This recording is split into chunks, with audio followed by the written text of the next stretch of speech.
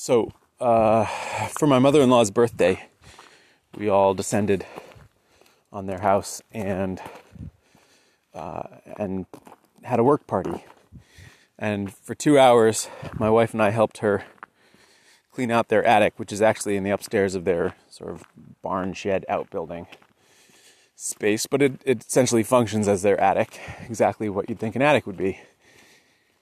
And when we started, it was very hard to see what we should do first. It was just picture your standard attic, right? There's some semblance of order back in the corners, but there's a whole mound of stuff in the middle that's just been shoved there that has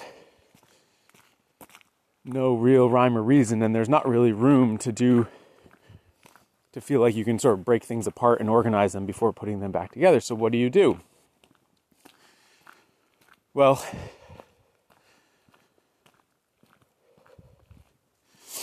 we needed to do two things simultaneously. We needed to start pulling at the thread to unravel the situation, but we also needed to have a vision of how we might want to reorganize things.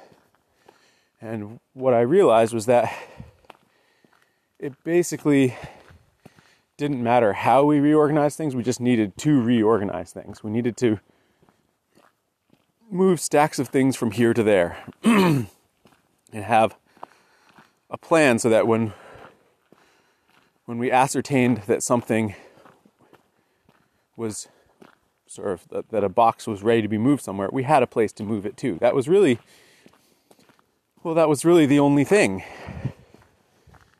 And and then like dust busting all the mouse droppings up, which was the gross part. And to some extent going through things and getting rid of things. But really, what it boiled down to was having the space to be able to say, okay, this goes with this, and this goes with this, and let's put them all over there, where there's an empty place. And that empty place is really the critical thing, I came to realize. Because without the empty place, when you start without the empty place, as we were, it's paralyzing. And you feel like you can't make a move because where would anything go? And once we successfully created the empty place by shoving some things over and emptying some, well, really what happened was sort of like halfway through we started to create an empty place. And once we had an empty place that we could kind of shuffle the next round of things into, boy, things started to really move fast at that point. And part of why they moved so slow at the beginning was that we didn't have this possibility. There was no empty place, and so it was like, well, you could say, okay, this goes with this, but that doesn't really help you because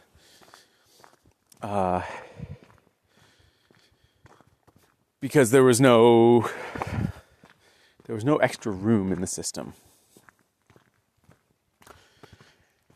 Juxtapose this or slap on top of that something I've been thinking about at the tree farm. So at the Christmas tree farm, there's a section up at the very top of the main U-cut slope. It's actually a wholesale slope because it's like an amphitheater, a fishbowl. It starts off shallow, gets up really steep, and then at the crest of that hill, it sort of shallows off again. And the steep part, the top of the steep part is sort of the edge of how far people get with the U-cut stuff. And then up at the top, there's this whole other trail system, and it's shallow enough that it's easy for me to drag trees uphill to a place where I can get them to the truck. So functionally, there's like an acre and a half of trees that functions as a wholesale grove. And I was up there yesterday mowing the path that was all coming up with briars and brambles. And it was the same as the attic. It was, I think I didn't actually go there at all last year for whatever reason. Last year was a crazy year and I just never took anything from there. I think I went and looked and was like, yeah, there's nothing here this year. So I didn't do any of the trail clearing that I'd normally do. And some of the sections of the main trail were completely choked off. I mean, brutally choked off.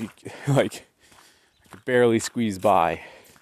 And to some extent, it's because you take an understory tree like a red stem dogwood or a willow, and you let it grow for 2 more years, and all of a sudden something that was sort of pleasantly next to the path is aggressively taking up the path.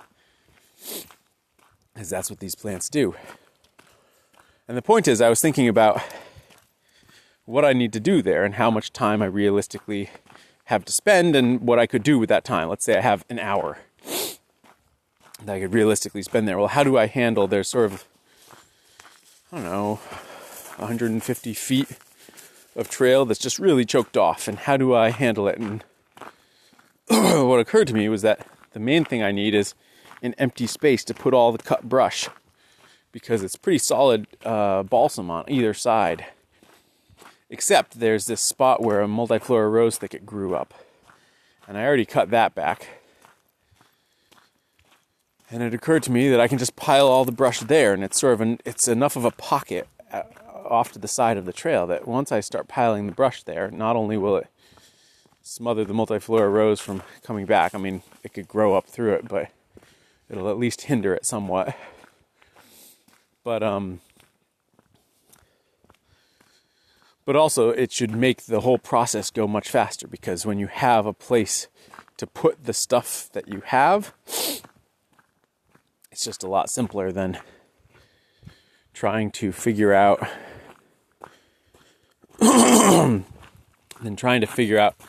how to, you can cut a bunch of stuff, have it in the trail, but if you don't have a plan of where to put it, well, then you've got a whole separate problem of where do you put this stuff.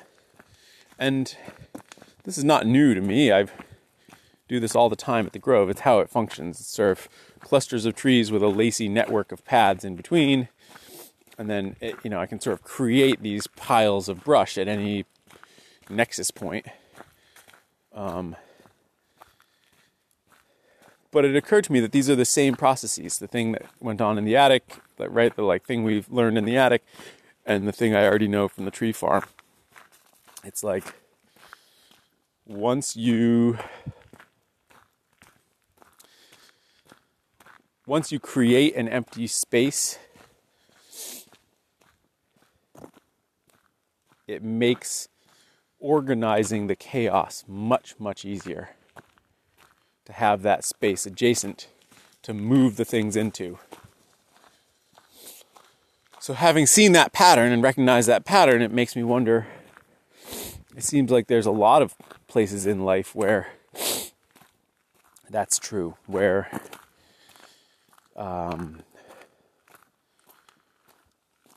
if you feel like there's not enough time in the day to do everything you want to do, if you can carve out a chunk of time, even if it's not the right piece of time to do the thing that you are wanting to add, it allows you to shuffle things around. So for instance, I've been getting up early again the last couple of days to continue working on this book. And you could say, well, I need to exercise more. And you could say, well, okay, I don't have time to exercise. Okay, well, I could get up early. Well, I don't want to exercise early. But that's not the point. You get up early so that you can do something else that then frees up time later on for you to exercise at a time when you do want to exercise. And I think this is the thing. This is like fundamentally how life works. Is you create a vacuum. And it's not just that things rush in to fill a vacuum, but you create a vacuum, a blank space, and it allows you to reshuffle what exists into a better order using that blank space. And if you're smart, you'll leave a blank space behind you. So, in the instance of the attic, we decided to leave a metal bookcase at the top of the staircase, so right as you come up into the attic, that's almost entirely empty. So that when my mother-in-law goes up to the attic with things in the future, she has a blank space to put things into. And I'm sure we'll have the same problem in the future. we'll deal with it again. But the point is that you can leave behind yourself, or leave within your life, space for whatever comes next. Not just to take whatever comes next, but to allow you to gracefully assimilate whatever comes next. Right? Whatever comes next that is requiring space doesn't have to go into the space that you've filled. But leaving that space there allows you to shuffle things around, whether physical things or your time, to be able to gracefully accommodate the thing you want to add. Thanks for listening, everyone. Talk tomorrow.